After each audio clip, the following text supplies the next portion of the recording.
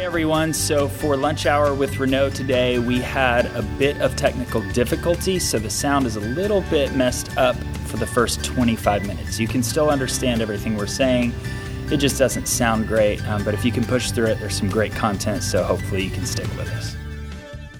Well, good afternoon everyone. Welcome to lunch hour with Renault. Today we have Deb Moline and Tracy Griffiths who are joining us. Both of these amazing ladies are staff members with us.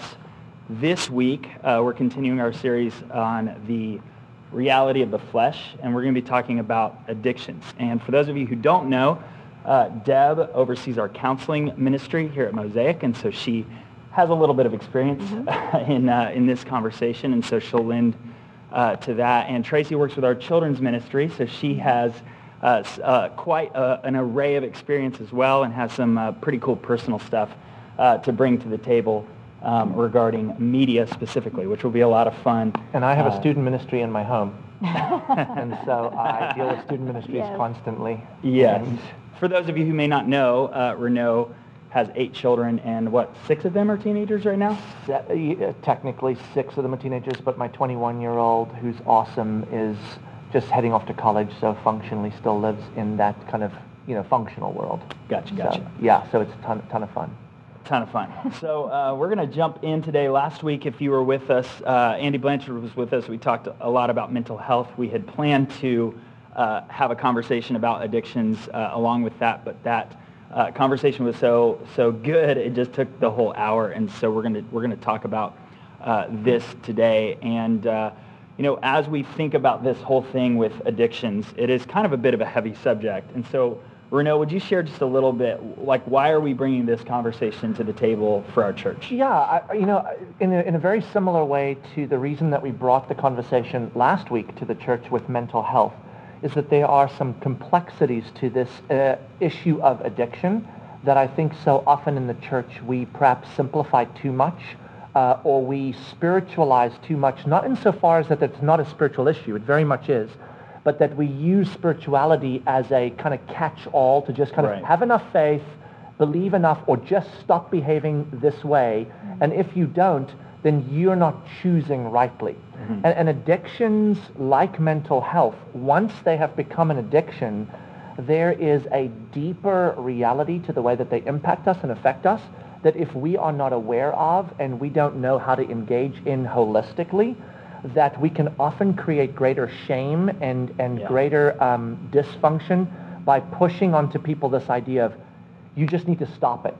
Mm-hmm. And so the trouble is there's certain things within the addiction world that we kind of check the box on, we know why that's hard. If you're addicted to certain substances, like maybe heroin, we're like, okay, there's greater work to be done. But a lot of times when our addictions are more in the sort of behavioral spaces, those we tend in the church to kind of just slot off as just stop behaving that way. Right. Mm-hmm. And what we want to do today is be able to really engage in the world of addiction in a way that helps us recognize that there are neurobiological implications once we've done something habitually, that there are chemical implications once we've done something habitually, that sometimes we're addicted not just to chemicals outside our body, like alcohol or drugs, but sometimes we've produced behaviors that produce chemicals within our body that our brains then react to. So even though we want to stop, we just find it very difficult, next to impossible, to do that. And then how do we engage in processes in biblical community that will rightly allow us to be set free from these addictions? Right. Because ultimately, the reason we're dealing with this today is because addictions can be very debilitating in our intimacy with Jesus, our life on mission, our ability to live out a Christ-like, gospel-honoring life. And I think for many people within the church, they want to do those things, but they find themselves defeated by addiction, and then they go into shame and isolation, which we talked about last week, and then they live not free but bound, but they can't tell us because they're trying to be a person they need to be. And we just want to kind of open the can on all that and go, no, engage, get out of isolation, get into community, let's heal this up, let's deal with the wounds, let's deal with the addictions, let's jump in, and then let's be free as a community. So that's kind of why we're here. It's great. It's great. Well, we have a few awesome people joining us with us on Facebook Live today. Hello. We are glad that you are here with us. We've got Nasli, Michelle, What's Natalie, up, guys? Meg Terry in the house. Hello. We've got Lulu. Hi, Lulu. Hope you're doing well. Yara, Heather, Tammy, Annette, just a bunch of great people with us. And I'm then, hearing of course, some teachers in that list, which tells me school's over, baby. Welcome. Some happy folk right now. So this is great. So we've talked about kind of the realities around addiction, but let's maybe define addiction a little bit more specifically, because I think when we think about addiction, what are we talking about? Are we talking about just someone who's a drug addict? Are we talking about, are there broader implications to addiction? Is, my morning cup of coffee, is that an addiction? Like what? Let's define addiction for the purposes of this conversation. Maybe Deb, that would be a great place for you to jump in, because I know that you have to have a framework for that as you step in with people. Right. Well, so I mean, in a general sense, an addiction is any behavior or thinking pattern that is repetitious, habitual, and you continue to do it even though the consequences are bad, and it can affect relationships or your own health or your own life goals, right? Drinking and driving and getting a DUI and going to jail, those kind of things. Right. So that would define addiction. A lot of times, there's a lot of things that people don't consider addictions that we do. I tend to pull out my phone and look at Facebook if I'm standing in a line, if I'm sitting at a red light. I don't do it when the light turns green, but I know it's probably still not right. But like just the there's a limit to your addiction. Right? Exactly. But that's how we look at it, right? I'm not addicted because I put it away when the light turns green. Yep. Or am I addicted to coffee? Do I have to have my cup of coffee every day? Obviously, some addictions have graver consequences than other addictions, right? My coffee addiction isn't going to harm anybody else outside myself, and I would have to drink a lot of coffee to really cause that much harm. Whereas there are other addictions that are going to have a lot more implications to your family, to your own health, things like that. Right, like a little heroin might really do a lot of damage versus a lot of coffee. Exactly. Yeah, I think we were talking just before we even jumped on here, and Tracy was just sharing it, even in her home, about how she defines for her kids that world of addiction, and I'd love to hear that again from you. But I think similarly, this idea that when a habit has negative implications to your life or the lives of the people around you, but you continue in that habit despite those negative implications, that's kind of the world where a habit turns into an addiction. Habits are habits, and they're not necessarily bad or good, but when they are negative and we keep doing them, we don't stop or can't stop, then we are in the world of what it would be defined as addiction. You said it really well a little earlier about how you define it in your home. Right. So we say that addiction is if we continue to do something despite it having negative consequences on our life. Does it negatively affect our jobs, our relationships, how we feel emotionally about ourselves, and yet we continue to do that? Then that's an addiction. Then that would be an addiction. And we also talk about that, particularly with our kids, about things like cigarettes and alcohol and drugs. Unfortunately, a lot of people don't know if they're going to be addicted to it until it's too late. Yeah. And so there are things we're not willing to dabble in that. Pornography is another great example. Let's not dabble in that because we don't know. Maybe we're the person who's going to be super susceptible to that addiction. And once we're addicted, getting out of that is so hard. Yeah. Right. And this really ties in, and Deb, you can speak into this probably out of that definition, but this ties into that idea that there are addictions that are external chemical addictions. So you put nicotine in your system, alcohol in your system, you put things into your system like certain drugs. Those are external chemicals that have an internal impact that then drive the need for those chemicals that then create the habit. But then there's the other side of it, that we do something habitually that creates a neurobiological impact, a habit, a neuropathway. That neuropathway eventually becomes chemically related. Dopamine, for example. Every time I pick my phone up and someone likes a picture I posted, I get a dopamine hit, or someone sends me a text, I get a dopamine hit. So my brain for those of us who don't know what dopamine is, talk about that for just a second. What is that? Dopamine is a chemical your body produces that gives you an immediate sense of uplifting. So it's an internal It's chemical an addiction, internal not chemical an external that's one. actually generally produced to keep us through our day feeling excited about So different give me things. some examples of how the body might create dopamine. What are some natural things that we do that would Well, do oddly that? enough, anything that we experience that causes us to feel like something good just happened, our brain then produces a hit of dopamine just to enhance that And that can be a feeling. good thing, right? Very Like, good thing. In so fact, exercise, for example, I would tell you this, produces dopamine. that a lot of times when someone struggles to feel a sense of well-being, one of the things they test for is serotonin and dopamine, because if your adrenal glands are in adrenal fatigue because maybe you've been producing too much testosterone or other chemicals or not testosterone, adrenaline, because you're in fight or flight mode all the time, you hit fatigue, your adrenaline glands then don't produce as much dopamine or serotonin. You can want to feel happy, but you can't because literally the chemicals that needed. So then your brain, you get into those spaces that we might call depression, other spaces that might be chemical related, sometimes they are. So what I'm getting at is this, that sometimes our habitual behaviors produce a space where the brain gets used to, oh, anytime I want to feel happy or I want to feel good, I know where to get the fastest dopamine hit. Right. That's the same thing that a heroin or an alcohol does for you too. I want to feel good because I'm bored right now or I'm sad right now. So where do I feel good? Exercise. Well, then I'm going to go exercise. But if it's not exercise, if it's Facebook or Instagram, then I'm going to go to Facebook, Instagram. And eventually it becomes a chemical addiction internally, not externally. Because the external action of going to Facebook or of looking at pornography produces or a neurobiological pathway that then produces a chemical that then the brain's always looking for shortcuts. It's an incredibly efficient muscle.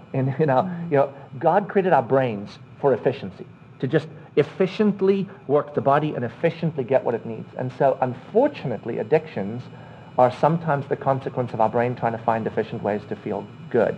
Yeah. And so these external and internal things happen and cause addiction. But Deb, I mean, in your world, you find a lot of times people roll in, and in the world of external addictions, and we're talking about alcoholism, drug addictions, or other external addictions you've encountered, pornography, things that become, and pornography may actually be more of a eventually internal, but I mean, it's something we go to.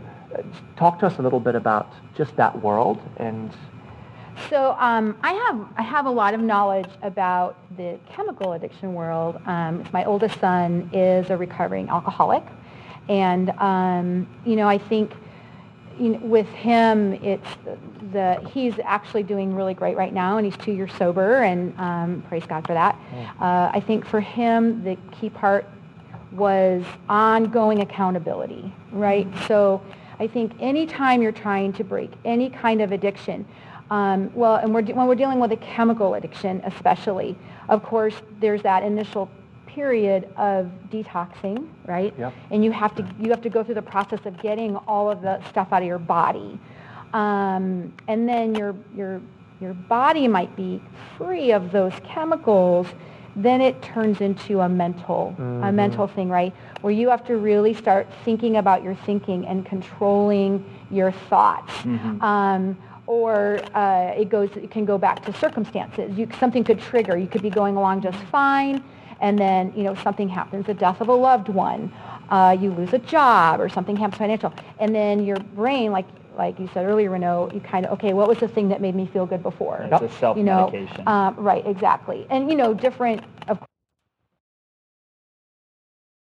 course, it makes everything less, you can't feel, you don't feel. So with my son, Caleb, and by the way, he's given me permission to share his story before, so I'm not sharing anything I shouldn't share, but he had a lot of unfortunate things that happened to him in his life. He struggles with same-sex attraction, grew up in a Christian home, and just had so many thoughts against himself and never felt free to share that struggle with anybody.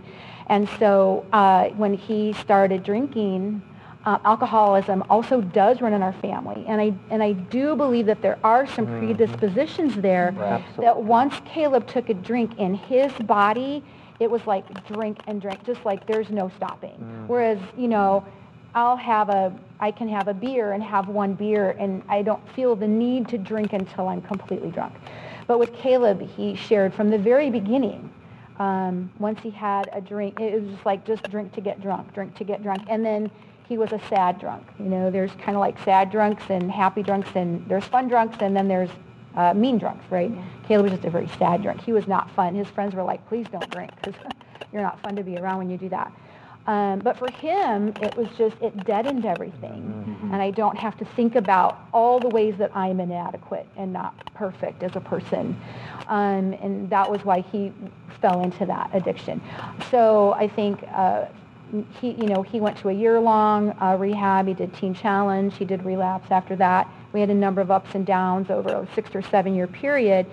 And we finally got him to a place where he was sober again for quite some time.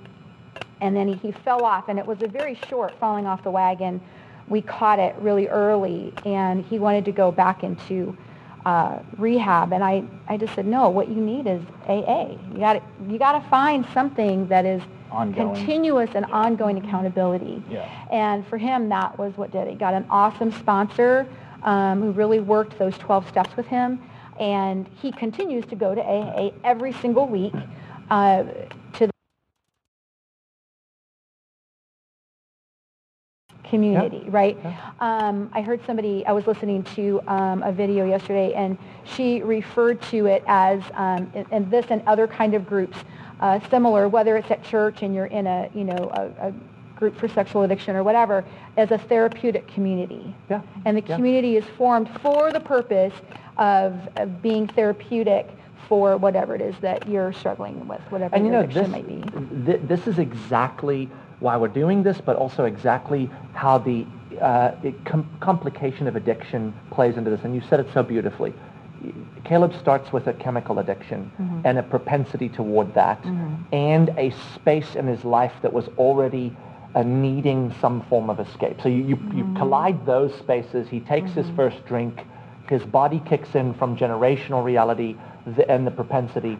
That becomes an escape. And over time then, habitually getting drunk, his brain develops a sense of a quick, easy place to go whenever life gets too hard, right? So you've got all that going on. Now he's free from the chemical addiction insofar as he goes through rehab a whole year, all of that. And we think in the addiction world so often, I've got it all out, but you said it so beautifully. There has now been something established in our neurobiology that somewhere deep within our brain knows when it really gets hard, when it really gets bad, this is where I'm going to go to. And without a community that is ongoing, and without a space of therapeutic support that is ongoing when addictions have taken that level within us, we are susceptible to that moment of our brains going, we're going back. And the trouble is, because that chemical addiction was a part of our story, when the brain takes us back there, that relapse, it's big and hard and fast. Yep. And then it's defeating, and then there we are, shame, and it cycles. And so if we have a safe community that's a therapeutic community that understands addictions properly, which is what we want to be here at Mosaic, that we understand addictions both in terms of their initial healing and their journey of relapse. Like with Caleb, I think what's helped Caleb be free for 2 years now is that in the relapses there was understanding. It wasn't like, what? You blew it? This is stupid. It was like, no, we get it. Let's get back on that horse. And if you struggle with addiction or you have a loved one that does, like Deb does, this is something that you've got to kind of journey with, sometimes half a decade, sometimes a decade, sometimes longer. Right. But we want to be a community that journeys into these things holistically and understands that it is, without a doubt, a journey of intimacy with Jesus that is not only a part of this, but the most sustainable and primary part. But it is not exclusively a journey with Jesus. It is an understanding of the holistic nature of our bodies and how He designed us. Right. Yeah, it's great.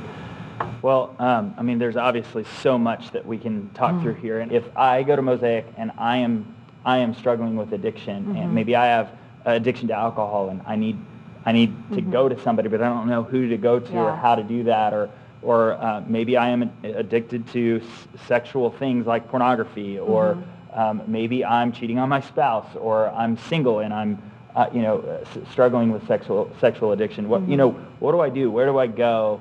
And what does that look like here at Mosaic? I think it's a great jumping off point is just contacting me and scheduling an appointment. And then I kind of can direct people from there. But as it stands right now, we currently have a recovery group for sexual addiction for men. We don't have one for women at this time. But so that is something, and we're working toward that. I mean, we are, and we're really, we are working towards offering more recovery type programs for addiction. I'm looking at even something for substance abuse addiction, and things like that. Normally, if you contact me right now about chemical abuse, I'm going to refer you to AA or NA. We don't have anything like that currently here. But I think the most important thing is when any of our sin, and really when we look at addiction too, like if we're looking at it from a biblical perspective, we can also refer to it as a dependency or an idol or anything that we put in place of God, right? Because when God created us, when he created Adam and Eve before the fall, all of their needs were met. Like we didn't even really have needs. We didn't know that we didn't, but all of their needs were met. And when they sinned in the garden, what that did was now we have needs that we didn't have before. We have needs to belong. We have this need for significance. We have these things.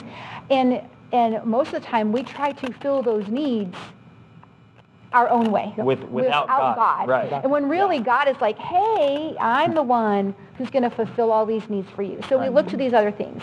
And you know what? It's not just, we look at the obvious things, porn addiction, and all the chemical addictions. But what about if you're addicted to work?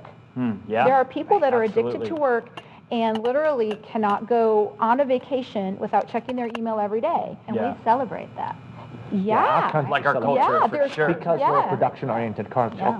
So we don't see that as that person is so dedicated. This happens to pastors a lot, right? Caregiving addiction. Because then when you're caring for everybody and you're ignoring your own family, and you're doing all this care work, be the savior. But then people are always like, oh, you're so giving, you're so this, you're always there at the drop of a hat. But at what expense? Right. And what is it costing you? So there's all these, these addictions that, once again, they make us feel good, don't they? Like, but that can be an addiction. And it brings us back to that definition that both of you brought to the table, which is this: when I habitually do something that I realize now has negative impact on either my well-being or the well-being of those I love, but I keep doing it, that's an addiction. So when my marriage, if I'm married, or my family, or my own personal spiritual journey with God, as a pastor, for example, is constantly being burned out, and I start feeling all those things, but I keep going back to work and keep rescuing people, then that definition fits exactly into that. Or work. I work because I get the awards, but my marriage is falling apart, my family's falling apart, or my life, my own well-being is falling apart. That's an addiction. And so in these spaces, I think part of what makes it so difficult is, one, we don't kind of start our relationship with God as we come out the womb. So our initial human experience is, I have need and I'm trying to fill it. Oh, yeah. Then, so by the time we meet God, we've already got idols, right? You already have them. We're carrying idols already. Right, and when you come to the knowledge, like you're justified, right? We're using some of our theological terms, right? You're justified, like your eternity is secure with God, but you're still in that process of sanctification, and you're responsible for working in that. God doesn't just come in and clean that all out, like Romans 12:1 says, right? We have we have to transform our minds. Right. We have to work on that. That's work we have to do. And it's work we're privileged to do by the Spirit of God. That's why I said it last week as well. When we come to know Jesus, I think in the Christian church we have this ideology that says Jesus and his rescue covers all of our woundedness and covers all of our addiction and covers all that. But it's not that it covers it. We shouldn't think that way. It empowers us to invade it. Right? And so we have unfortunately produced this space within the church that says once you come to know Jesus, you ought to be free of all these things. Yeah. You ought to not feel these ways anymore. Right. You ought to not be going back to pornography. Right. You ought to not be wanting to drink alcohol. You ought to, and it's this insanity, because what Jesus is really saying is, I've now finally empowered you with biblical community Right. to go and invade these spaces, and that's a work, that's a journey. Yeah. And then here's what we do in community: instead of being a safe place to come to become a therapeutic community with the gospel, we become the place that shames you for not believing rightly or thinking rightly. Right. Yeah. And so we are the worst place to come Yeah. to. Right. And that's what has to change if Right. we're going to be a place of freedom. And so when Deb says, man, if you struggle with addiction or you struggle with habitual things that are detrimental and you want help, you need to reach out. You Right. need to ask, because then we begin the journey of saying, we will work with what we have internally. We will also refer you to the things we know in our community are external. Right. We will continue to work with you in those external, but we know where the therapeutic communities exist, and we know who's doing it well, and we're going to get you into those things. Right. Exactly. I think, go ahead, Deb. I was just going to say, James 5 says to confess your sin one to another, and that's Yeah. what brings us healing. And so the very first step is just telling somebody. Right. And it doesn't have to be a counselor. Yeah. It doesn't have to be a pastor. It can be a friend, a buddy, it can be anybody. But just that simple act of telling somebody else what your struggle is often just shedding that light on that sin Oh, that's it. is going to bring you that first degree of freedom. Right. That's The your very first step. darkness and all of Yep. that hiddenness is exactly where these addictions stay strong and they grow. But you shed light on it, and that is that first step. And this is kind of just talking about first steps. This is kind of a big one. I just thought about this, and I'm like, should I even say it? But I'm going to, because that's what I do. A lot of times addictions, and this kind of taps us out from the obvious addictions like alcohol or substance abuse of any kind or whatever. There are a lot of addictions in our lives that we don't think are addictions, right? Work, Sure. Rescuing people, phone addictions, et cetera, which we'll talk about in a minute. And those, because we don't see them as addictions, we don't recognize that they are detrimental. We just are doing them, Yeah. and we don't recognize. So some of us out there have recognized we're workaholics, or, man, we're on this at home when our kids need us or our spouse needs us, and they've been saying it. I mean, Apple is recognizing people are addicted to their own devices. That's why they're giving you reports on screen time. Yeah, and don't get me started on Yeah. that, True. because Apple's both recognizing that Oh, and setting up repeating things it. that any No, totally. teenager can get around. 100%. Anyway, no, I'm not going there. I'm not doing it. Different conversation. But different conversation for different day. But here's what I want to. Here's what I do want to say, is if you're not sure whether you're addicted to something, let's say you're listening to this and you're like, I don't think I'm addicted to work. Here's what I dare you to do as a first step before you confess, because you don't even know you're supposed to confess because you don't know you're addicted yet. Go to the people that love you and say, hey, question for you.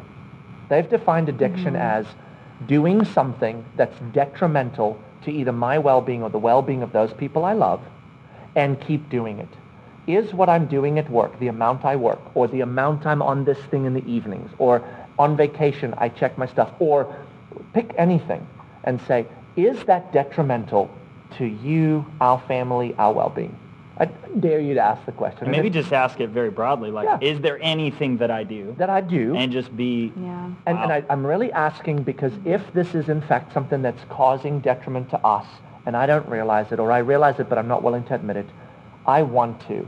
And if your loved ones say, well, actually, you are on that device all the time, or you never stop working, or then receive that as a gift and go, thanks for letting me know that. And then, here it is, confess that. Go to a good friend maybe that knows Jesus and say, I just asked the question to my family and they said, actually, yes. yeah. Where do I go from here? Because at the end of the day, we want to be free of these things so that we can engage in making the gospel beautiful in every relationship, with every resource, and in every circumstance. And so that brings me to this that I'd love to kind of get feedback from both of you on, is this. There are addictions that are obviously damaging and obviously addictions, and we've spoken about those, usually chemically related, substance abuse, etc. But there's also a lot of things that we're addicted to, but I don't necessarily need AA for, right? Yeah. So for example, this is a great example. If I habitually go back to this, now I've got a neurobiological event that draws me back. I've got dopamine hitting every time I get it. So now I have an addiction. It's a habit. that I'm on this when I'm supposed to be with my family, that when I'm supposed to be doing other things, I'm lazy because of it, all those different things, right? And that's a teenage world as well, and an adult world. In our community, Deb, or in a family setting, or personally, and I'd love to hear your story, where do I begin to say, okay, I'd like to get over that. I'm not an alcoholic, but I am addicted to something that's more general to the population. Where do I go in our community for that? Like, do I call you and go, I think I'm addicted to my phone. Can you recommend an AA group? Right, or do I right. say, no, what does accountability for that look like? Yeah. Or what personal steps can I take to help with some of those things? Or I'm a workaholic. Who do I... Well, I think it's important for all of us as humans, if not Christ followers, to have people that we're accountable to. Right. Anyway, so, right, whether you're, I mean, we look at alcoholics who go to AA, or, people are addicted to drugs, go to NA, whatever. But it's like, I think we in a community, that's why we at Mosaic, we have missional community groups. Yep. We really highly encourage people to get involved in those, so that when something like this does come up, those are the people that you're going to go to first, right? Yep. You obviously don't need to go to a detox. Yep. You don't need referrals to programs, right? Although, as a culture, we're getting there. We might. People are doing We it. might, but I mean, worlds for phones now. Yeah. Right. well, Crazy. we can, and But I to think your point, in the context we're in, we don't need Yeah. detox for certain things. no, I think that We just need habit change. you need, well, right, and so I think understanding, first of all, how do you change a habit, right? So a lot of us don't even know, How to change it. oh, how do I change a habit, right? So, I mean, the way that you change a behavior is first you have to change your thought. Right. Every 12:2, single there it is. thing starts with a thought. Every Boom. behavior, every feeling. And so you have to go back to that thought, to that root, and you have to think about, what are the thoughts that I'm having as I'm taking out that phone, right? Is it, I wonder how many people liked my picture? Is it, oh, I wonder, how many people liked my political post, which is what I used to, do. So I think you have to kind of ask yourself, you have to think about your thoughts, which most of us never do. They just run rampant in there. And the more that they run rampant, the more likely they are to result in a behavior. Right. Okay, so Control us, here's we an don't example. control them. Last night I'm laying in bed. I was already brushed my teeth. I'm laying in bed, and I'm really trying to do this intermittent fasting thing, right? And so I only want to eat between noon and 8, okay? It's just for personal health reasons, whatever, not anything. I'm not trying to get over an addiction. However, I'm laying there, and all of a sudden I was thinking about, oh, there's that watermelon in the refrigerator. Okay, watermelon is not, I think I might be addicted to watermelon, actually. Confession. Lately, I don't know what's happening. It's summertime. But the more that I thought of, I kept thinking about the watermelon. The more I thought about it, eventually I got up and I stood in the kitchen and I ate the rest of the watermelon. Now, I mean, that's not a really big deal. But the thing was, what I should have done is I need to take that thought captive, and then what I teach people to do is not just replace it with a positive thought. I replace it with scripture. Yeah. Right. So what I really You should don't have need done more in that positivity moment. in your life. Yeah, more like, positive thoughts. exactly. You need God's word. You need to God's renew your word, mind. and God's word Yeah. is positive. Double Right. whammy right Yes. there. Yes. And so what I should have done is just, done or thought about scripture, or done something else. And like I said, eating a bunch of watermelon is not super harmful. No. But here I had set my mind to do something that was going to be beneficial for me in a health way. And then, the minute I think about watermelon, I'm willing to give that up. So, right? So the scripture you would go to in that instance, obviously you're not going to go to Right. Numbers chapter 4 where it talks about No. watermelon and Yeah. overcoming your desires. Yeah. So you might think of something about self-control. Exactly. So a self-control scripture, or, even, I don't know. I have a bunch of scriptures written down, actually, that I do use as positive affirmations. My body is the temple of the Holy Spirit, or just whatever. Isn't there a scripture about, when you make a vow, Yeah. you're gonna, Yeah, you're follow gonna stick through. to it, or let your yes be yes, your no be no. Yeah. So there's Yeah. a lot of That's different great. things Yeah. depending on. But a lot of times we can look at other thoughts that kind of tend to run rampant, especially when you're going to sleep at night. That's a time when your thoughts can really run away with you, right? And it might not be thoughts about food necessarily. It might be thoughts about people. You might rehash the every next day. conversation you had. Yep. You might rehash, should I have said this thing, or was it the wrong thing to say, or whatever. So I think when you recognize what your struggles are, then you can go on Google and you can, verses about anxiety, verses about fear, verses about self-worth or acceptance or who I am before God. Those are the kind of things that you need to do. So when it comes to, when we're talking about addictive behavior, so, I mean, one of the things that, the biggest things right now is porn addiction, right? And we all know, I mean, especially as believers, right? We know that looking at porn is wrong across the board. In the world, there's no version in which that's redeemable. There's There's certain things like there's no redeemable version of this. Pornography falls into that category. Exactly. But the problem is, though, out in the world, there's nothing wrong with it. The culture today it can be acceptable. Utilize pornography to enhance your relationship. It's actually considered helpful in our culture. Right, exactly, yeah. And so...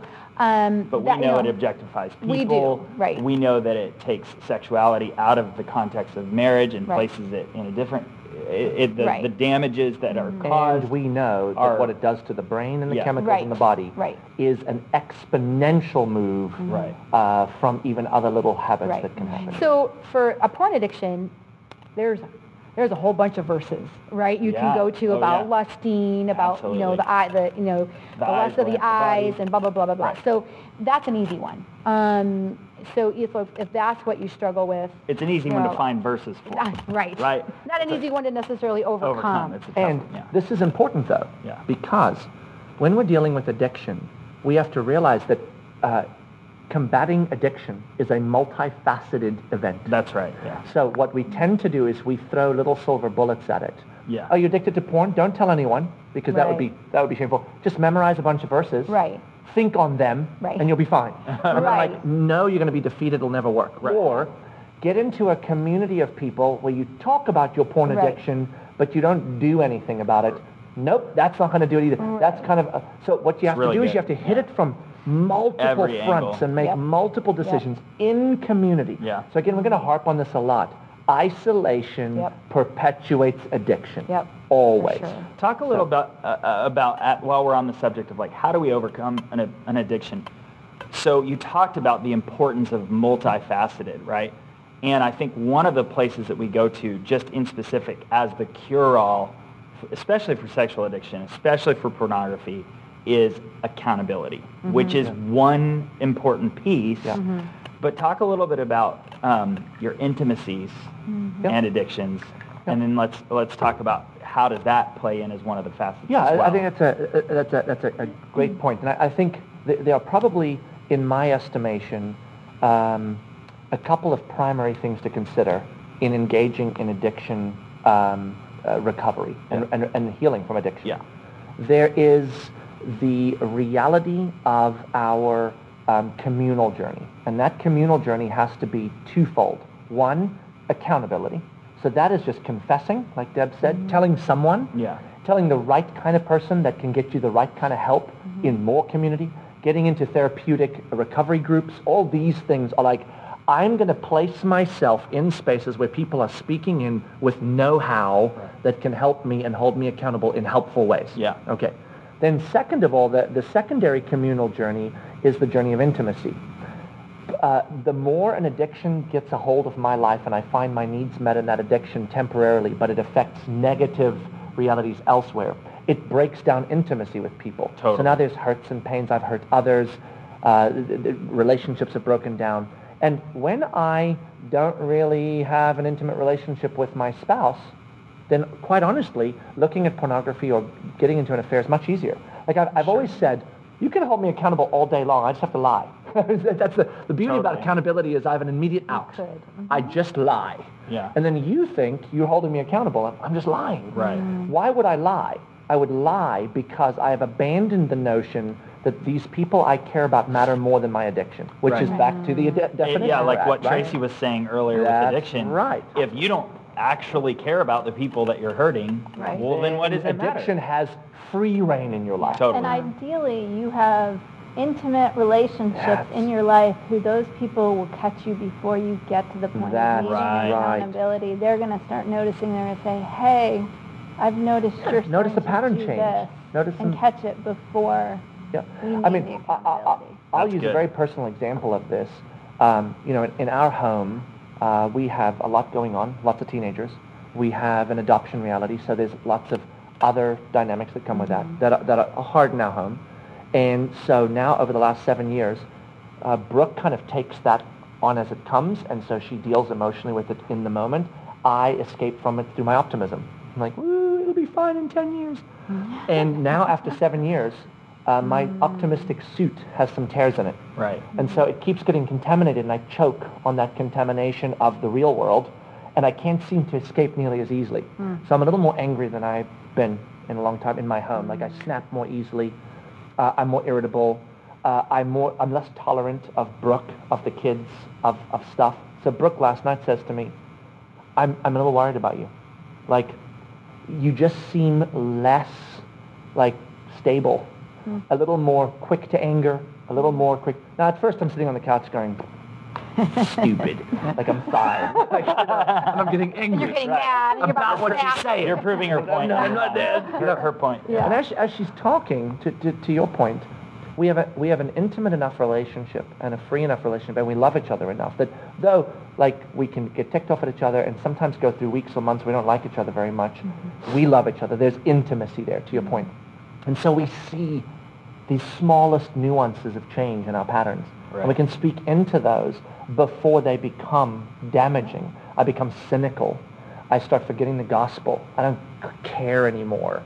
Whatever, let the stupid family just go through its stupid stuff. All those things that are momentary right now become more general and patterned. And then I'm going to go escape. I'm going to escape through working more because I jokingly, but not so jokingly, say my days off are Monday, Tuesday, Wednesday, Thursday when I'm at work. Friday, Saturday, Sunday are not my days off. They're my days home, right? And then you're like, why? Because that's the hard life right now. And as those little thinkings start becoming not joking but real, I can start, maybe I'll just work Friday some more and maybe Saturday some more and just less time. These things, if we have intimate relationships with people, they are caught early. But simultaneously on the back end, when we're in an addiction and we have to work our way out of the addiction, if we have no intimate relationships, we really just don't care what it does to people. It's a lot harder to work out of an addiction because that intimacy we have is what actually drives us to say, I'm damaging myself and I'm damaging my relationship with Jesus. I'm damaging my friends or my spouse or my kids. I don't want to damage them. I want to work at this addiction. What if I don't have any intimate relationships I care about? So, communally, you have to have accountability. You have to have intimacy. Then personally, you have to make decisions. You said it earlier. Decided to do when you discovered some of the things you were dealing with. You have to actually be willing to say, like, if you're addicted to pornography in a regularity that's a daily or weekly thing, when we jump into those worlds, we often say, for a while the computer has passwords on it that only such and such has, and you don't get to act. And you're like, what? You're restricting my freedoms? You're like, no, we're saving you from your addictions. Right. There are personal decisions we have to be willing to make to say, I'm going to stop these things that are places where I can go and access my addiction. An alcoholic doesn't get to be allowed to go to a place where there's alcohol anymore for a period or long period of time. We have to make personal decisions. And then I think in community of accountability and intimacy and the personal decisions, we have to constantly remember that at the end of the day, our intimacy with God, memorizing scripture, changing thought patterns, trust in the Holy Spirit, we have to develop that. We have to count on that. And that's also, oddly enough, a communal reality. Jesus exists in his body on this planet, and his body is who? The church. So we have to be in community. And if we look at it from all those fronts, and we have the space for journey, I think addictions we have the opportunity to overcome addictions in the freedom of that kind of community. So we have a couple great questions that I want to get to, and then I think I want to wrap up with Tracy's story with media addiction because I think she it's made personal decisions. Yes, because she's made decisions. some personal decisions in her life that have helped curb and keep her from media addiction, which is really cool. So I think I want to end with that, and that'll kind of give us a way to say, okay, if we're going to really be anger problems, if we're going to be serious about this, if we're going to get over things, what personal decisions are we going to make to do this? We got a couple good questions here. So the first one is, this is from Yara, and thank you for your question. Some people don't want to acknowledge that they have an addiction to XYZ. How does one approach the person in that way when they feel attacked, they don't feel open to having that conversation. So for an example, how do we approach a loved one who's also a believer who's addicted to cigarettes but gets extremely defensive any time anyone touches the subject? So I'd love to hear your thoughts on that. How do you approach a believer who really doesn't want to have the conversation? And I would say this, and then Deb, maybe you can speak to this in more detail because you've got a lot of experience with people that have come to you to say, my loved one is an alcoholic or doesn't think that they are or whatever. I would say when we have a good definition of addiction, like we do, when something is detrimental but you still do it, it's an addiction. There may be a space, in my estimation, that you would approach someone like that and say, hey, can we have a conversation? Listen, we've looked at this thing now. Your cigarettes, for example. We know that they are detrimental to your health. We know that they are detrimental to the health of those around you. Right. And we know they matter to you, and you keep doing it. The definition of addiction is when something is, and you bring that to the table and say, so, I know you're going to get mad when I first say this, but I just want you to go think about it. Like, in other words, don't try to, I want to get you to acknowledge it now. You lay things on the table that kind of go, this is pretty obvious, go think about it. And expect them to get a bit mad, but maybe while they're sleeping at night in their bed, if you can put things together in the definitions, and they can process it. That's one possibility. Deb? Well, the bottom line is you can never make anybody change. Right. It has to come from them, right? I mean, otherwise, we would live in a perfect world, right? Because we would make everybody behave the way that we want them to. We live in Deb's perfect world. Well, that's true, right? It'd be my perfect world, right? They'll make it but I think, obviously that person has a desire to change. And I think nagging somebody is not, you say something one time, you have your say, and then it's there. And then that person is responsible because they've heard what you've said, and they're now responsible for it, and they can choose to move forward in that or not. So, I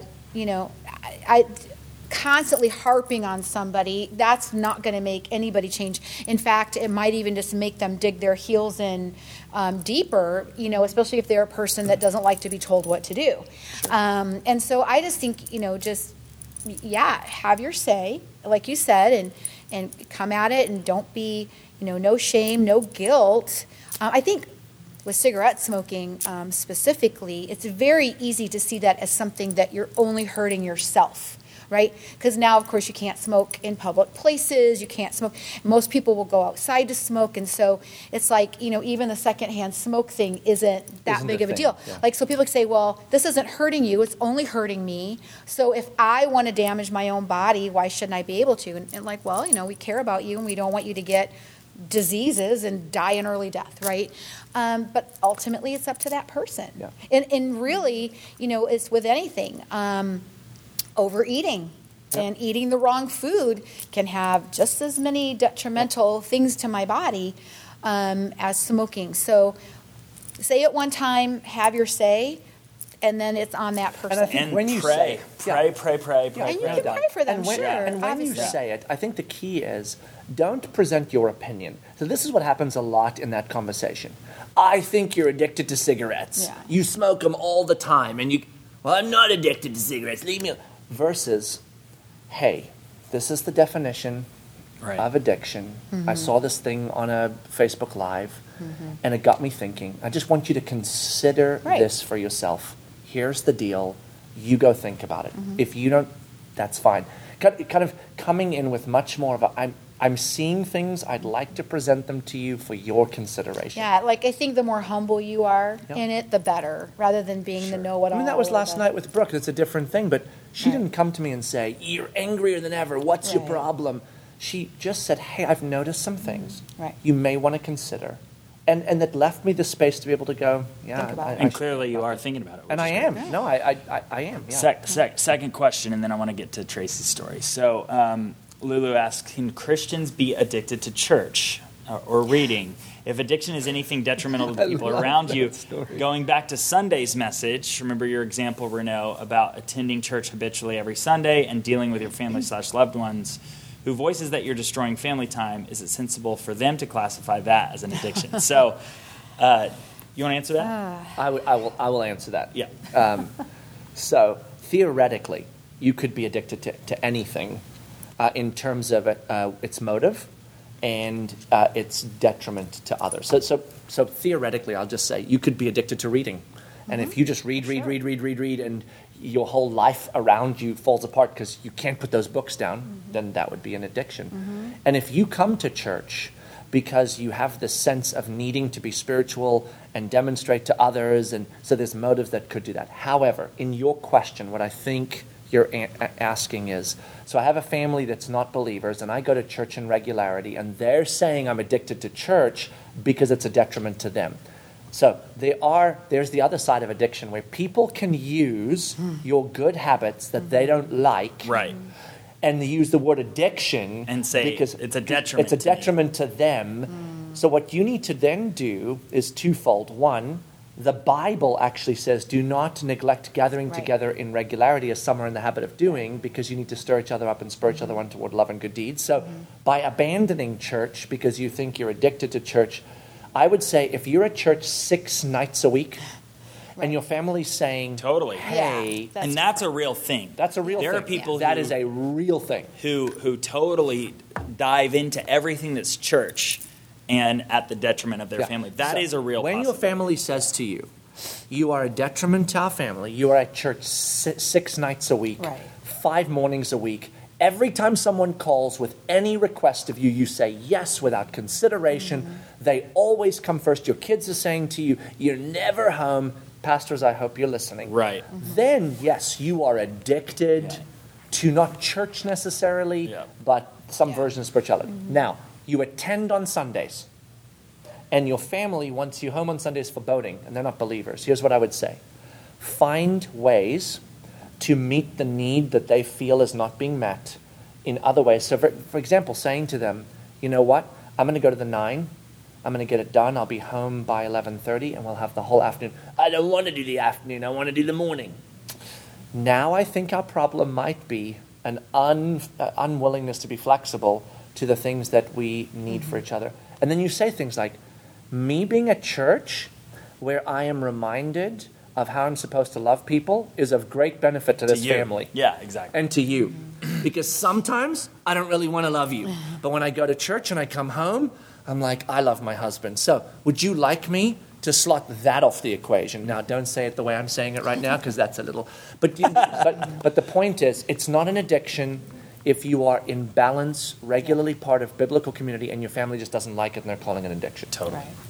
All right, we've only got a few more minutes left. And at the end of the day, if we just sit around and chat about addictions and have a nice little Facebook Live conversation, and we don't do anything about it, it's kind of like what James says. You know, if you're a man that looks at his face in the mirror and walks away and forgets what he looks like, you're just you're a hearer of the truth, but you're not a doer of it. And we want to do something about the things that we recognize. And so, early on in the smartphone mania, as everyone was getting iPhones and all of those things, I remember Tracy being very unsure that she wanted to step into that world. Yeah. And so tell that Against, story I a little think bit. Yeah, very against it. And so tell us about that story and your so progression in journey. I held on to my dumb phone as long as I possibly could, which was probably up to about 3 or 4 years ago. And when it finally died, my husband said, Tracy, it's time to come into the world with everybody else and get a smartphone.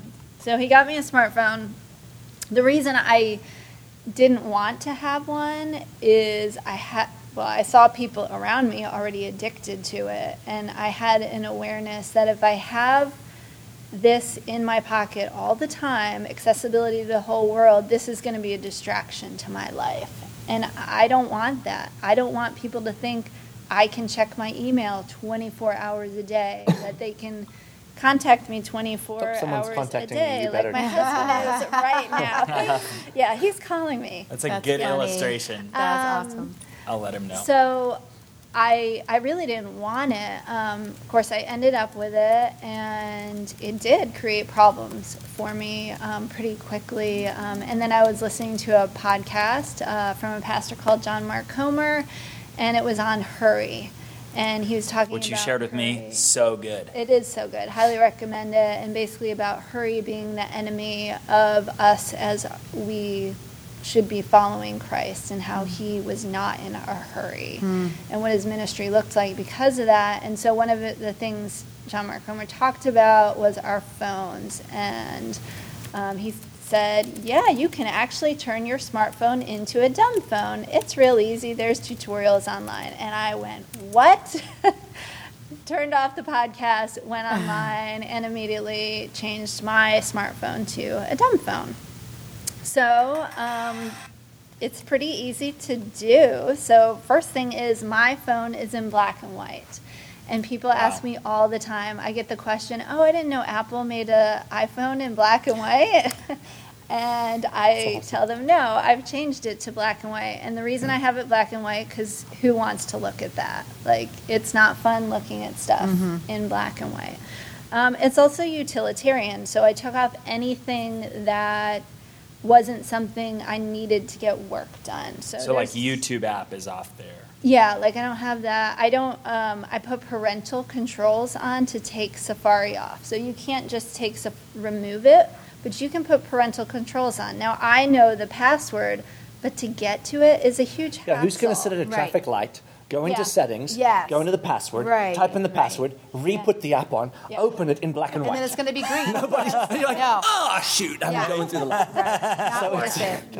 Not worth it. So that's why. So because sometimes you really do, I do need to get into Safari. So I can do it if I have to, but it, like you said, it's a hassle, and I'm not going to do it. You're just putting hurdles before yourself. Yeah. So that's great. Yeah. So there's nothing fun on here, basically, and I use it for the work that I really think it's meant for, is for us to work and get things done.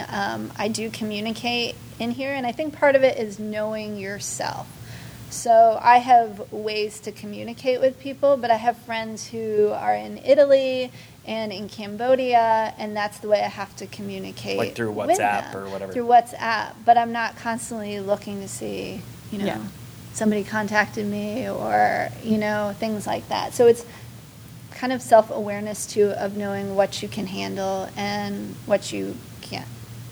And, to this, and I'm just going to say this, I know our time is coming close to an end, but I will tell you that the more we are looking into the incredible damage that permanent access to the world is doing to us. So let's not even call it a smartphone. Mm-hmm. It's the computers, it's the phones, it's the everything around us. It's the billboards changing to digital billboards. It's like we have access to everyone all the time with unrelenting reality. And the damage that is doing to us as not only as a culture, but as a globe, as a humanity, the things it's doing to our brains, this isn't like scary TV of the 70s, like the TV's going to suck the life out. Like, there's now some big things happening. And here's what I want to speak to. Your children, okay, so that's teenagers and down. Let me just say this. You are a parent, okay? And a parent actually makes decisions for their children to protect their children from things that children aren't ready to make decisions about, which includes all the way through the end of the teenage years, right? Mm-hmm. And we have abandoned the idea that we get to decide how these are used by our children. Right. And the world is telling us, like they tell us about pornography, it's good for your marriage because it sparks stuff up, which is not true. Right. They tell us, you don't get to control your kid's private world. So one of the things that I was fascinated by was that a lot of the awesome apps that allowed me to turn my kids' phones into dumb phones for most of the day and then give them 30 minutes where it's not a dumb phone, those apps are no longer available in the App Store because Apple has said their screen time app is the one that's available now, and that covers all that ground, except that I know how to get around screen time by watching YouTube for 3 seconds because I know my kids do. Right. So my point to that is this. Part of the reason why they took all those apps off is because they said those apps allowed me to have control over somebody else's phone. Right. And I'm like, yep. That's what the app was doing. The guy who's allowed me for it to have control over somebody else's phone, my kid's phone. And Apple said, we don't allow that on App Store. And I'm like, oh, great. So the world's telling us, as a parent, my 16-year-old, I'm not supposed to have that kind of ability. So let me just say this as a parent. You have to have that kind of ability Right. Yeah. if you want to protect your children. So in my home, all of our phones that my kids have, one, if I ever take their phone, put in a little password or put my thumb on their little thing and it doesn't open immediately, guess what happens to their phone? Bye-bye. Dad, I changed the passcode. I totally forgot. Didn't text me. Bye-bye 1 week. Because I have to have total access. Then I control how often they get on. Their phones are dumb phones except for 30 minutes a day. And then my son, one of my boys, despite a dumb phone, kept finding ways around it, or YouTube was a place that started causing a lot of stuff. So guess where his phone is now? In my room. Right. It's no longer just a dumb phone. Mm-hmm. It's in Renault's hands phone. Mm-hmm. And you get the phone for 30 minutes on a particular time during the day to check your texts real quick while it remains a dumb phone, and then you hand it back. And are my children mad at me half the time? Yep. Do they think I'm a control freak? Yep. But you know what? My children are not going to end up in recovery centers at 22 because of these things. So personally, make big decisions. As parents, be okay making big decisions for your kids. Don't let these things drive addictions that then become workaholism and then become other things that are detrimental to relationships, to friendships, to the well-being of schooling and everything else. Mm-hmm. Well, that is a great place for us to wrap it up. Thank you, as always, Renault. Thank you, Tracy. Thank you, Deb. Thank you guys so much. Lending your expertise and experience to this conversation. Black and white. Make your phone black and white. And speaking of being addicted, we don't want you to be addicted to Lunch Hour with Renault. So we are going to be taking... No, we do, because it's only once a week. Can't be that detrimental. That's right. Just kidding. We're going to be taking a break over the summer because it is good to slow down. It is good to stop some of the hurry. It is good to take a deep breath. If you have any ideas for episodes that you would love to hear from us, I want to invite you to email us at lunchhour@thisismosaic.org. And we would love to take your input and ideas and implement any that we can.